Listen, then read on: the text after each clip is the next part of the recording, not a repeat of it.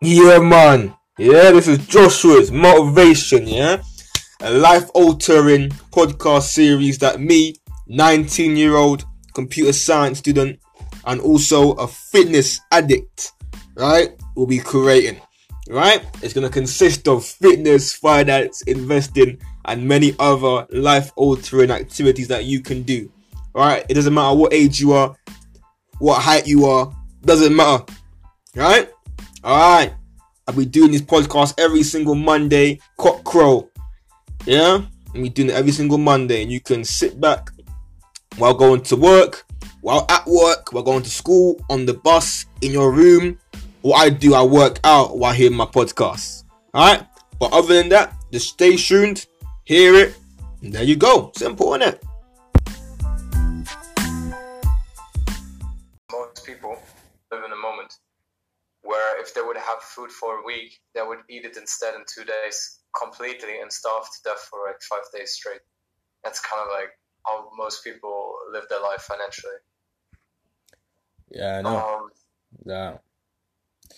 That's why, I watched in the video on like extreme cheapskates, right? Yeah. And like when you look in the comments below, or even the video, like how it's edited and all that, like you're kind of put in a mockery state if you're cheap, or if you're frugal, or if you are wise with your expenses, and all that. And it's like, what? Like, you're meant to be wise with your expenses. Like, there's several books out there. Like, I'm not sure if you know The Richest Man in Babylon and The Psychology of Money and like all that. Like, that's what it is. Like, and what I find so fucking dumb. Yeah, I'm not sure if you know about compound interest when you invest in Obviously. The way they fuck you up. Yeah. So obviously, like, more time means more money, right? In the investment. So you go to college, you're like 18, 19, 20, 21. You go into the job now. In your first year, that's your first year of getting actual cash, right? For most people. Obviously, they come from nothing, so they're going to spend it, right? Now they're like 22, 23, 24, and then they look into investing. And at that point, it's too late. It's not too late, but it's like you missed out on like 3 or 5 years of compounding.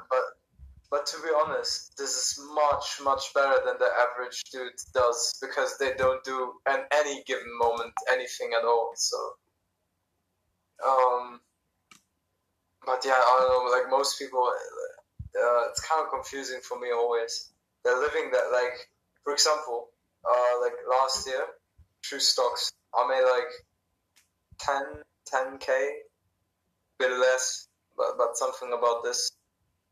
And like most people, they're like, no, this is not possible. Like, oh, I'm like, dude, it's just, or like a lot of people give kind of an emotional attachment to money. Like if they see like a rich person, they were asking themselves, oh, who did this guy rip? Like who did he needed to rip off to earn that much, or who did he needed to scam, or what did he needed to do, whatever.